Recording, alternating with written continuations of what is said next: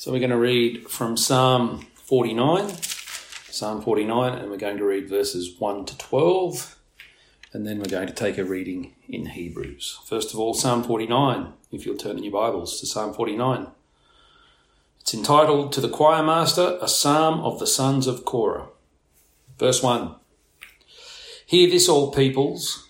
Give ear, all inhabitants of the world, both low and high, rich and poor together. My mouth shall speak wisdom. The meditation of my heart shall be understanding. I will incline my ear to a proverb. I will solve my riddle to the music of the lyre. Why should I fear in times of trouble, when the iniquity of those who cheat me surrounds me, those who trust in their wealth and boast of the abundance of their riches? Truly, no man can ransom another, or give to God the price of his life, for the ransom of their life is costly, and can never suffice, that he should live on forever and never see the pit. For he sees that even the wise die, the fool and the stupid alike must perish, and leave their wealth to others. Their graves are their homes forever, their dwelling places to all generations. Though they called lands by their own names, man in his pomp will not remain. He is like the beasts that perish. And now I want you to turn to the book of Hebrews and chapter 2. We'll start reading there at verse 10 and read to the end of the chapter. Hebrews chapter 2, verse 10. For it was fitting that he, for whom and by whom all things exist, in bringing many sons to glory, should make the founder of their salvation perfect through suffering.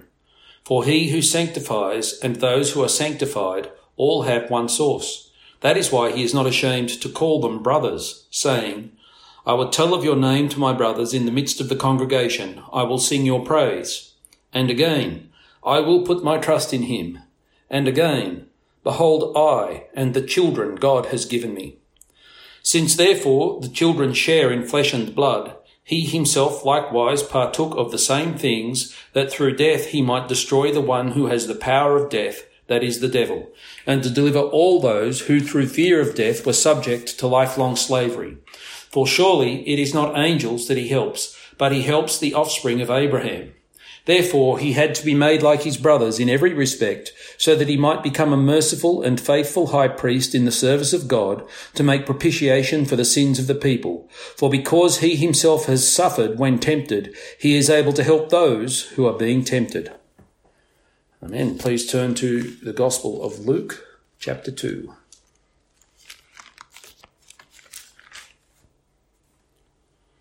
And we're studying this afternoon Luke chapter 2, verses 39 to 52. Luke chapter 2, verses 39 to 52. And before we study that, we'll pray. Please join me in prayer. Our Father in heaven, we give you thanks for your word, the Holy Scriptures, and we pray, Father, that our hearts will be made ready to receive your word for that which it truly is, the very words of God. This we ask in Jesus' name. Amen. So we're picking up after Jesus had been presented in the temple, after the words of Simeon and Anna, the prophetess, were spoken concerning him. Luke chapter 2, verse 39. Hear the word of God. And when they had performed everything according to the law of the Lord, they returned into Galilee to their own town of Nazareth. And the child grew and became strong, filled with wisdom, and the favour of God was upon him. Now his parents went to Jerusalem every year at the feast of the Passover, and when he was 12 years old, they went up according to custom. And when the feast was ended, as they were returning, the boy Jesus stayed behind in Jerusalem. His parents did not know it, but supposing him to be in the group, they went a day's journey. But then they began to search for him among their relatives and acquaintances, and when they did not find him, they returned to Jerusalem searching for him. After 3 days, they found him in the temple, sitting among the teachers, listening to them and asking them questions. And all who heard him were amazed at his understanding and his answers. And when his parents saw him, they were astonished. And his mother said to him, Son, why have you treated us so? Behold, your father and I have been searching for you in great distress. And he said to them, Why were you looking for me? Did you not know that I must be in my Father's house? And they did not understand the saying that he spoke to them. And he went down with them and came to Nazareth and was submissive to them. And his mother treasured up all these things in her heart. And Jesus increased in wisdom and in stature and in favour with God and man. Amen. May God bless his word to us. The Gospels present to us the death of Jesus of Nazareth on the cross. A man died on a cross at Calvary, executed by the Romans at the prompting of the Jewish priesthood. A man. And if he was truly human, well then a man grows from infancy. He was truly a baby, then he was truly a boy, then he grew into truly manhood. And Luke is basically giving us all the evidence we need to understand that in the next part of his gospel, when Jesus appears and commences his public ministry, this amazing ministry of miraculous power, authoritative teaching, healings, exorcisms, etc., etc. All of this was coming to us through someone who is truly human. We often, as Christians, can make the mistake of forgetting that Jesus was and is. He remains truly human. His true humanity was crucified. His true humanity was laid dead in the grave. And his true humanity was resurrected. And if at this point you're realising that I'm laying much emphasis on his humanity, you might also be asking yourself the question, why? What's the importance of this? Well, in Scripture, the importance of this is that God intended for a man to rule and reign at his right hand. It was humanity created to bear the image of God. It was man who was given authority. He was the firstborn. In the genealogy of the Gospel of Luke, in Luke chapter 3, Luke, when he traces the bloodline of Jesus, traces that bloodline all the way back to Adam, and at the last verse, or verse 38 of chapter 3, the son of Adam, the son of God. The what-if scenario that the Bible presents us with, and it's in many ways an absolutely pointless what-if to talk about it, but it needs to be understood. The what-if scenario is that if Adam did not fall into sin, Adam would have been crowned, as it were, the Son of God, and continued to exercise his authority in the name of God over God's creation, he being the man who was called the Son of God, bearing the image of God, ruling in the name of God. He fell, as God had ordained, for God had also ordained that he would reveal himself and reveal his grace through sending forth his Son, the Lord Jesus Christ, his eternally begotten Son, known to us as Jesus of Nazareth, Jesus Christ, the Lord Jesus Christ, Jesus, Son of David, etc., etc. God had ordained that he would reveal himself to us in this way. So, as I said, in a way, the what if is pointless. But it's not pointless in that it helps us to understand that we who are of mankind needed a saviour who is of mankind. God intended to redeem his people. God intended to bring his people back into fellowship with himself. And God established, if you want to think of it this way, the rules of engagement way back in the book of Genesis when he, speaking to Satan in the hearing of Adam and Eve, told them all that the seed of the woman would crush the head of the serpent. Now, think about the woman. What was that woman? She was Eve. Adam called her the mother of all that live. She was truly human, a person bearing the image of God. And God had said that of her seed, in other words, a person, a man, a human, bearing the image of God, of her seed would come the Saviour, the serpent crusher. As we read that which we just read from the Gospel of Luke here, how is it that Luke tells us that Jesus was truly human? He's not denying that Jesus is divine, God the Son of God, God incarnate, God who took upon himself flesh. But how does he say that Jesus was not just God? Well, think of these phrases that we just read, Luke chapter 2, verse 40. And the child grew and became strong, filled with wisdom, and the favour of God was upon him. Or verse 52, Luke chapter 2, verse 52. And Jesus increased in wisdom and in stature and in favour with God and man. Think of what we know of God. There is one and one only God, subsisting in three persons, Father, Son, and Holy Spirit. The three persons are all co-equally, co-eternally God. All of the attributes of the Godhead are to be found in all the members of the Godhead, Father, Son, and Holy Spirit. They are God, truly God. Jesus, in his pre-incarnate state, was pure spirit, as he taught that God is spirit, and had all of the attributes of God. Omniscient, all-knowing, omnipotent, all-powerful, omnipresent. Everywhere, all at once. Well, how can one who is omniscient, omnipotent, omnipresent grow, become strong, be filled with wisdom, grow in wisdom, stature, and favour? You see, these things can be said about the humanity of the Lord Jesus, but it would be some kind of strange foolishness to use those phrases to describe divinity.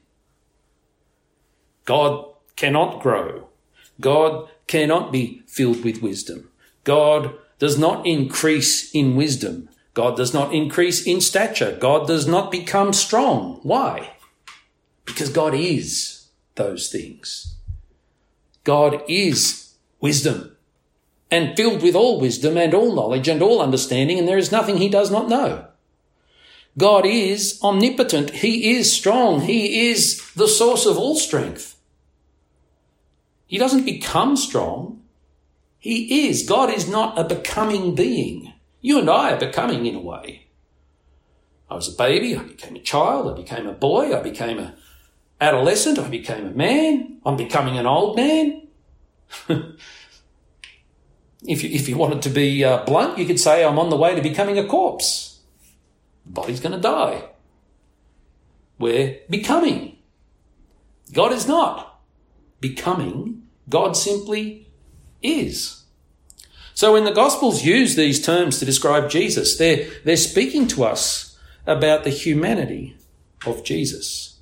And if you think of the first two chapters of the Gospel of Luke, what Luke is basically saying is that this one is truly human. This one is the seed of the woman. This one is born of woman, born under the law, as we read in Galatians chapter 4, verse 4.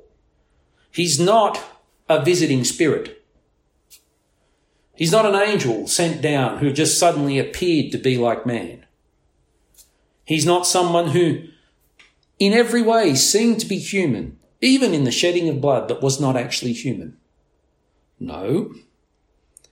Born a baby, became a young man, became a man, was crucified as a man. That's the main thing that we'll get out of this, but let's work our way through the text and pick up upon these things as we go along. At verse 39 we read, "And when they had performed everything according to the law of the Lord, they returned into Galilee to their own town of Nazareth. And the child grew and became strong, filled with wisdom, and the favour of God was upon him." I simply make the point. He is here described as a child who grows strong and is filled with wisdom. Remember this child is not stained with sin. His mind, for example, is not blunted or dulled by sin.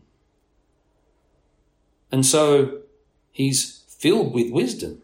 The favour of God, the love of God, the blessings of God, the joy of God was upon him. We continue to read, verse 41, "Now his parents went to Jerusalem every year at the feast of Passover." Now there were 3 feasts that every man in Israel was supposed to attend, and one of them was Passover. And it was apparently the general practice of the people at that time that they would at least attend one feast every year. And it appears that Joseph and Mary were in the custom of turning up at the Feast of Passover. The Feast of Passover was an 8-day festival. And when he was 12 years old, that is Jesus, they went up according to custom. Now, in the Jewish mind, the age of 13 is a fairly significant age. It's considered to be the age when a young man is expected to think for himself, to answer to the law of God for himself, to speak in terms of his membership of the synagogue for himself. So this is an important part as a young Jewish man of Jesus growing up. So they went up according to the custom. A bunch of people from the town or from the district would have travelled up in a group. And if you were travelling on foot in a group with a whole bunch of familiar people, imagine kids on a school excursion, what do you notice? Well, you might have 100 kids from the same year group at that school, but when they're walking from one place to the next on a school excursion, the group divides up into subgroups. It may be that mostly the girls walk together with the other girls, mostly the boys walk together with the other boys. And then those groups might divide up, and mostly the boys who are sports-centred and competition-centred, they sort of form one particular group, and, the popular girls form another particular group, and etc., etc. The bunch of people going from place to place on foot, all familiar with one another, end up walking in not necessarily strictly divided groups, but somewhat divided groups. You've got a bunch of people from a town or district taking a 40-mile journey to Jerusalem, dividing up most likely into subgroups. A lot of women walking together, children of a certain age walking together near the women, where the women could watch over them, men walking together, etc., etc. That's the picture. They went up according to custom, verse 43, "And when the feast was ended, as they were returning, the boy Jesus stayed behind in Jerusalem. His parents did not know it, but supposing him to be in the group, they went a day's journey. But then they began to search for him among their relatives and acquaintances." So how could they have gone that far and not know that he was not with them? Well, think of this large group of people divided up into subgroups. He's 12 years old. He could still be walking with the small children in the sight of the women. He could be walking with the men in the sight of the men. One bunch assumes that he's somewhere else with another bunch. The other bunch makes the same opposite assumption. And so they don't necessarily notice till it's time to stop and have a meal together that he's not there with them. They left him behind for a short period of time. "And when they did not find him," verse 45, "they returned to Jerusalem searching for him." Turn around, go back. He's definitely not with us. We've gone from one end of this group to the other. We know he's not here now. It's time to go looking. Go back to Jerusalem. Go back to the city. I'm absolutely certain this would have been a tense and, in a way, fearful time for Mary and for Joseph. I remember there was a time when I left a child locked in a car, my youngest son. It wasn't summer. He wasn't getting cooked in 40-degree heat. Praise the good Lord for that. But I had not noticed that he was sound asleep in his car seat when I had rushed out the door to go to work, jumped in the car, raced off to work, and he was still in the car. Gotten to work, jumped out of the car, gotten in the truck, driven off to do what it is that I had to do. And I got a phone call. Have you left something in your car? It was my boss. He was really enjoying the moment. Have you left something in your car? I don't think so. Really? He said. Have you thought about it? I don't think so. He said, well, I'm looking through the back window of your car and I can see a little boy sitting in a car seat waving to me. And I could tell you that my face went 6 shades of pale. And I could barely concentrate on a thing for a little while there. He said, don't worry. Your wife is on her way in. We're going to open the car. I'm good at breaking into things. I didn't ask him how he got that skill, but he said, I'm good at breaking into things. I'll break into your car. We'll get him out. He'll be just fine. It was heart-wrenching. Just for a moment there, I was definitely in a bad state of mind. So they returned to Jerusalem searching for him. 1 day away is 1 day. 1 day back is 2 days. So on the 3rd day, after 3 days, on the 3rd day, kind of seems to indicate that probably later in the day, on the 3rd day, or after 3 days. Now Luke's foreshadowing something there, remember? 3 days, Jesus in the tomb. All assume he's gone, all assume he's dead, all those who decided to build their lives around him as being the Messiah, not understanding exactly what was happening. 3 days, on the 3rd day, he arose. After 3 days, they found him in the temple, sitting among the teachers, listening to them and asking them questions, and all who heard him were amazed at his understanding and his answers.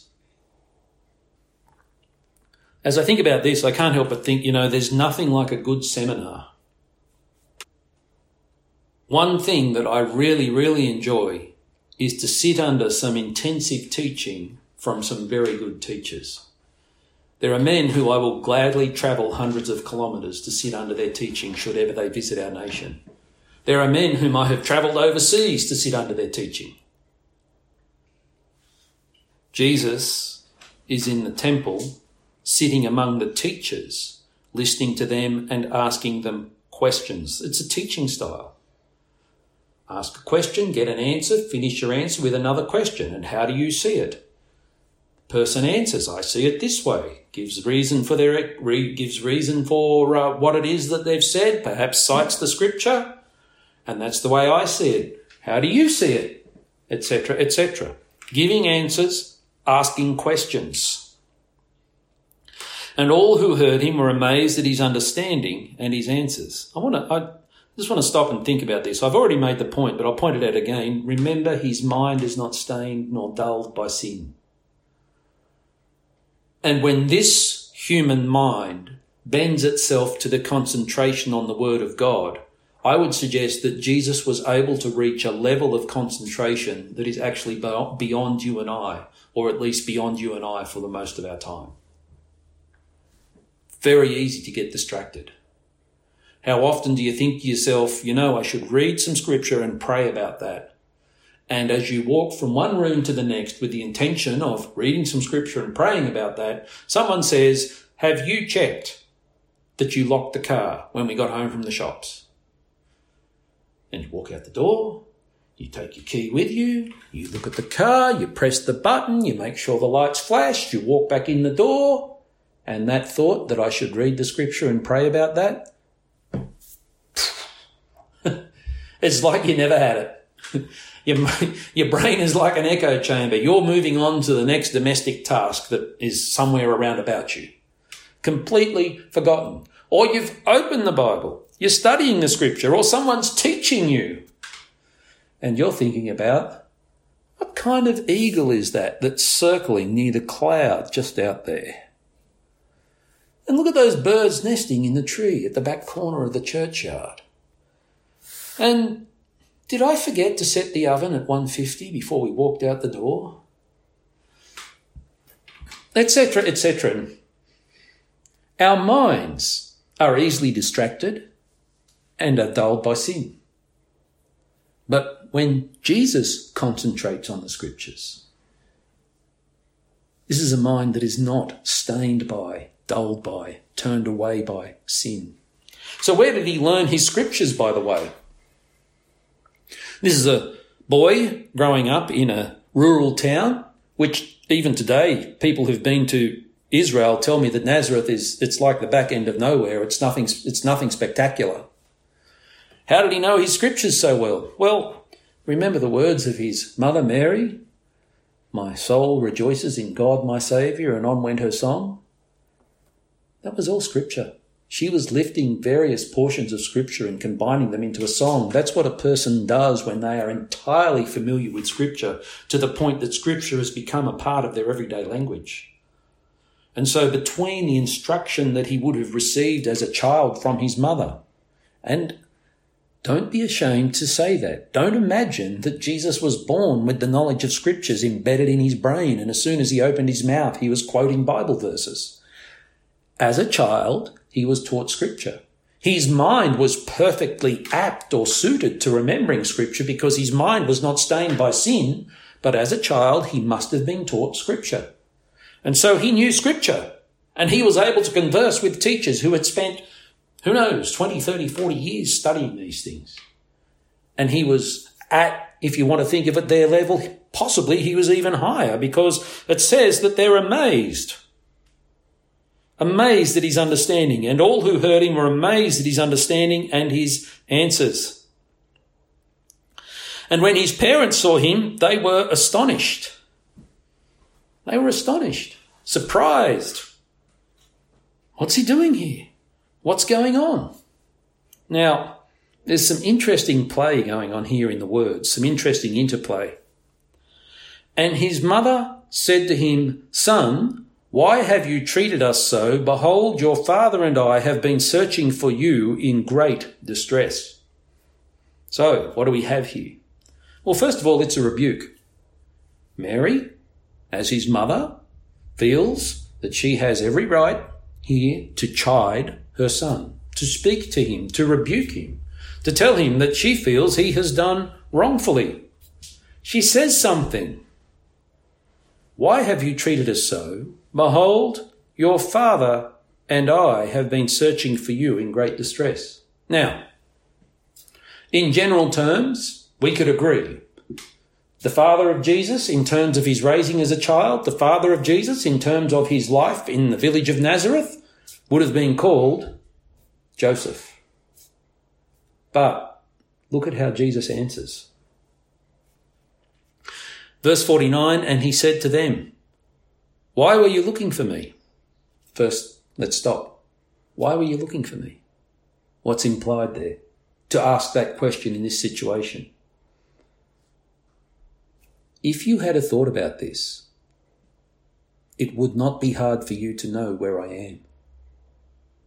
Pretty amazing thing to say, but that's what he's saying. If you had have thought about this, why were you even looking? You should have come straight to the right place in the very first instance.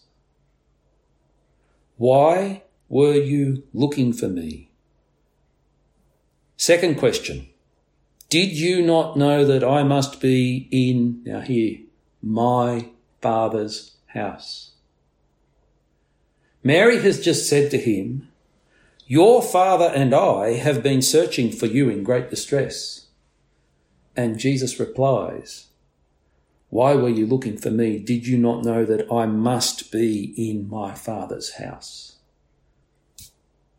There's a rebuke and a reminder going straight back to Mary. I don't know how this could have been put in its politest possible form, but something along the lines of let's try and stretch it out a bit politely. Mother, it is you who told me that Joseph is not my Father. It is you who told me that you were overshadowed by the Holy Spirit. It is you who told me that the angel told you that I was to be called the Son of the Most High. Mother, I learnt these things from your lips. And here I am in the temple studying the scriptures. And you're acting surprised. You see the point? You see what he's saying to her? Did you not know that I must be in my Father's house? Did you not know that it was necessary for me to be here? Possible translation, did you not know that I must be doing my Father's business? At 12 years old, he knows who he is, and he knows why he's in the world, and he knows what it's about. I often think about that. At some point in his life, he must have connected things like Psalm 22 and Isaiah chapter 53 to the punishments that the Romans were were handing out. Executions, the Romans carried out the executions in a public place by a main road. And Jesus, at some point, and it must have been when he was very young, possibly even by the age of 12, saw a man die upon a cross for his crimes or because Rome chose to put him to death, and realised, this is the death that I have been sent to die. Pretty amazing thing. But remember, this is a 12-year-old whose mind is not dulled nor blunted by sin. I must be in my Father's house, or I must be about my Father's business. I must. There's a necessity. I have to do these things. So Mary attempts to rebuke Jesus, and Jesus in return rebukes Mary. It's polite.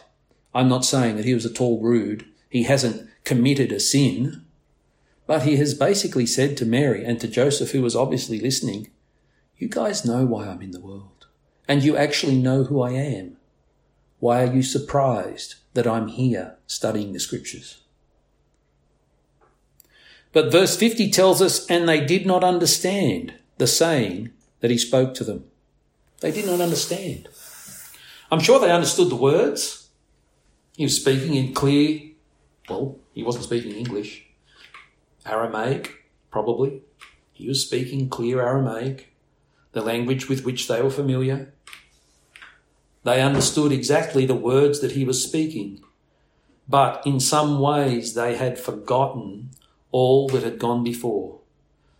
They had forgotten that the child was conceived by the power of God's Holy Spirit. They had forgotten that that the shepherds came because the angels had told them that the Saviour was born. It had slipped their mind when they took him to the temple that Simeon had spoken of his satisfaction in having seen God's Saviour.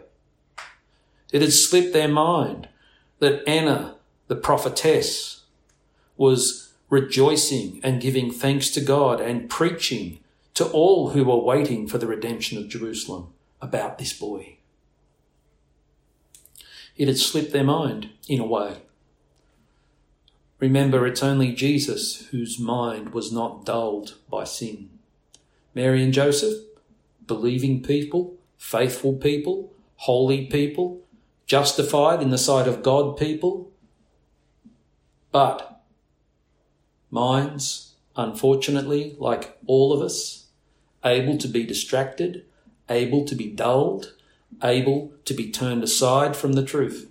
Now, I'm not saying they failed in faith, and I'm not saying that they're at this point in time believing lies, but what I'm saying is at this point in time, they failed to understand the importance of all the things that had happened so far in their life.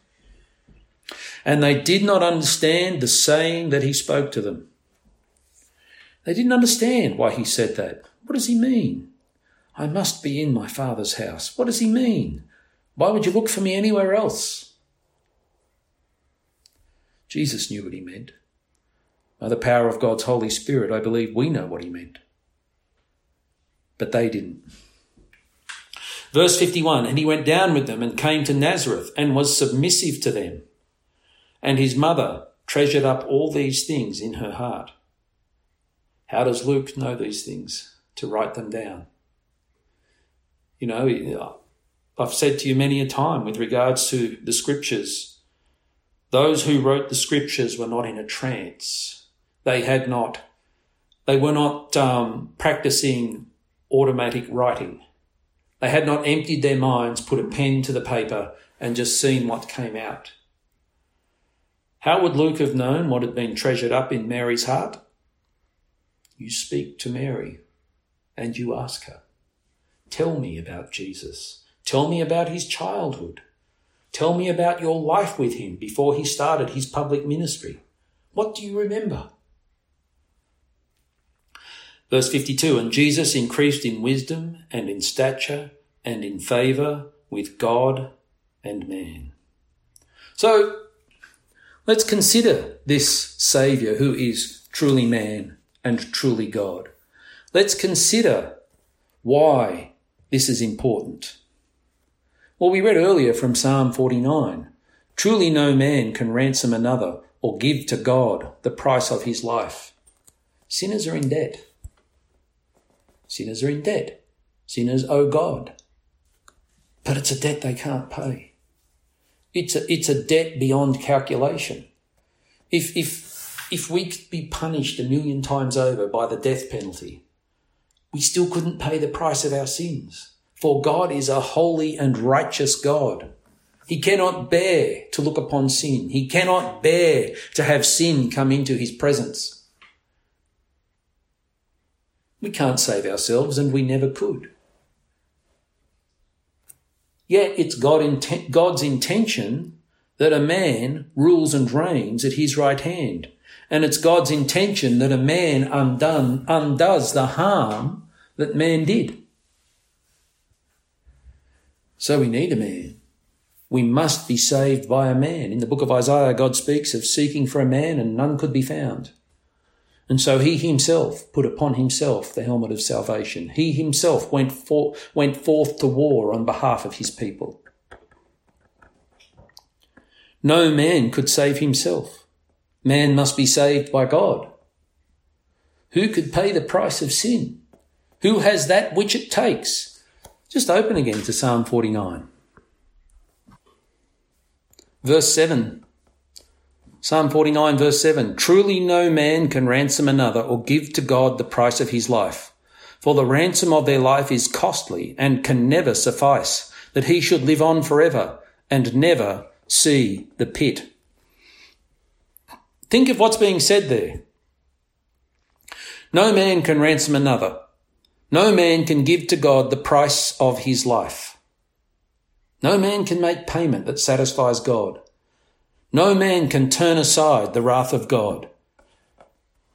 No man can satisfy God's righteous demands. The ransom of their life is costly and can never suffice. Who can pay it? No man. It's a debt beyond the ability of any man, that he should live on forever and never see the pit. No man can pay it. As I read that, I'm reminded of the words of Jesus, though he die, yet shall he live. Well, who can arrange that? Though he die, yet shall he live. The one who believes in me, though he dies, yet shall he live. But if God were to pay the debt, well, there you're looking at a different story, aren't you? For God is, if you wanted to speak in terms of value, of infinite value. His price cannot be calculated. No man can ransom another nor give to God the price of his life, but God could ransom a man.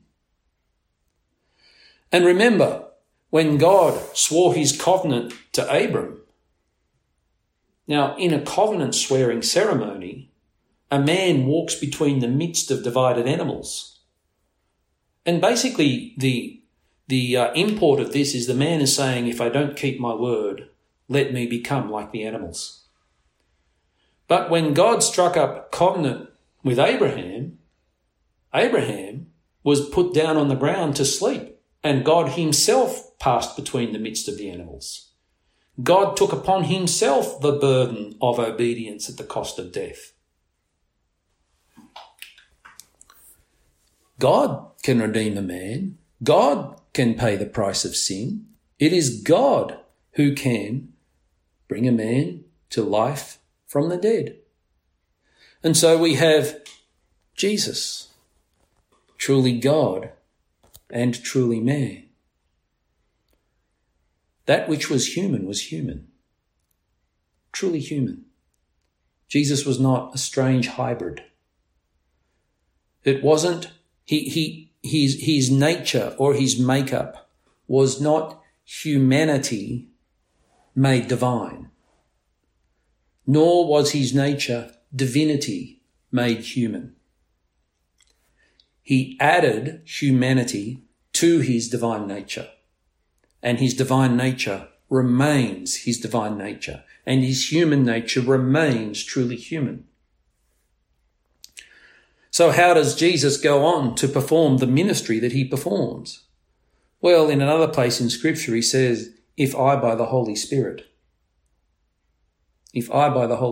cast out demons. As a sinless man, a truly obedient, faithful man, by the power of God's Holy Spirit, he did the works of God. And so we have this person who is both truly divine and truly human, not a strange mixture or hybrid of both of them, but yet one person. Now you say, how can that be? Well, we're talking about a very similar thing that we're speaking to when we speak of Trinitarian doctrine, the Holy Trinity. Father, Son, and Holy Spirit, one and one only God, of one essence, of one being. Yet, three persons who are God, Father, Son, and Holy Spirit, all completely, totally, co-equally, co-eternally God. Father, Son, and Holy Spirit, not one of them is less than truly God. Well, in a slightly different way, but in a way that is also similar, we have Jesus, truly man, truly divine, or truly man and truly God, in the one perfect person.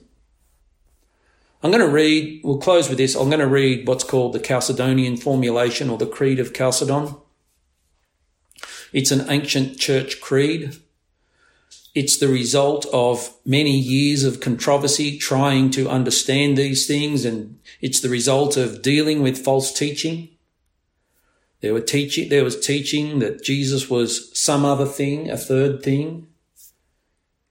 Not truly a man, not truly God, some strange thing in between man and God. No, he is truly man and truly God. He has shared in flesh and blood like his brothers, like you and I. This is what makes him our perfect great high priest. He knows us. He understands us. In Psalm 103, we're told he knows our frame. He remembers that we are dust. He knows. He has experienced this. When we turn to the Lord Jesus, we're not turning to someone who does not understand our troubles. Anyway, as I said, I'm just going to read the Creed of Chalcedon. We then, following the Holy Fathers, all with one consent, teach men to confess one and the same Son, our Lord Jesus Christ, the same perfect in Godhead and also perfect in manhood. Perfect in the Godhead and also perfect in manhood. Truly God and truly man, of a rational soul and body, co-essential with the Father according to the Godhead, and consubstantial with us according to the manhood. Now, what does that mean? Co-essential, of the same essence as the Father. That which is God. Jesus shares the same essence as the Father. Consubstantial, the same substance that you and I share, this flesh and blood existence, consubstantial with us according to the manhood. In all things like unto us, human, image bearer of the living God, except without sin. Begotten before all ages of the Father according to the Godhead, the only begotten Son, and in these latter days for us and for our salvation, born of the Virgin Mary, the Mother of God, according to the manhood. So, his divinity is of the Godhead. His humanity has come from Mary. One and the same Christ, Son, Lord, only begotten, to be acknowledged in two natures, divinity and humanity. And concerning those two natures, we're told that they are without confusion, without change, without division, without separation. The distinction of the natures being by no means taken away by the union, truly God and truly man, but rather the property of each nature being preserved and concurring in one person and one subsistence, not parted or divided into two persons, but one and the same Son and only begotten, God the Word, the Lord Jesus Christ. As the prophets from the beginning have declared concerning him, and the Lord Jesus Christ himself has taught us, and the creed of the Holy Fathers has handed down to us. Truly God, truly man. You see, for our salvation, we need a true Saviour. We need the seed of the woman to crush the head of the serpent. Truly human. For our salvation, we need to be redeemed at a price that is pleasing to God. And only God can please and satisfy God. What's the value of a fallen creature like you and I when it comes to trying to, as it were, purchase or redeem in the sight of God? Nothing whatsoever. And so in Acts chapter 20, verse 28, we read this strange little phrase that the Apostle Paul uses.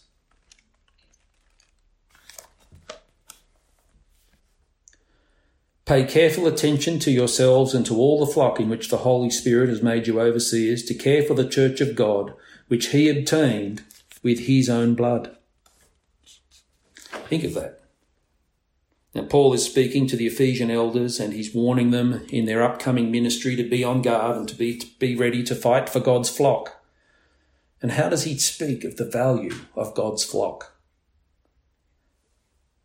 The flock in which the Holy Spirit has made you overseers to care for the church of God, which he must refer to God, obtained with his own blood. In his humanity, Jesus died upon the cross.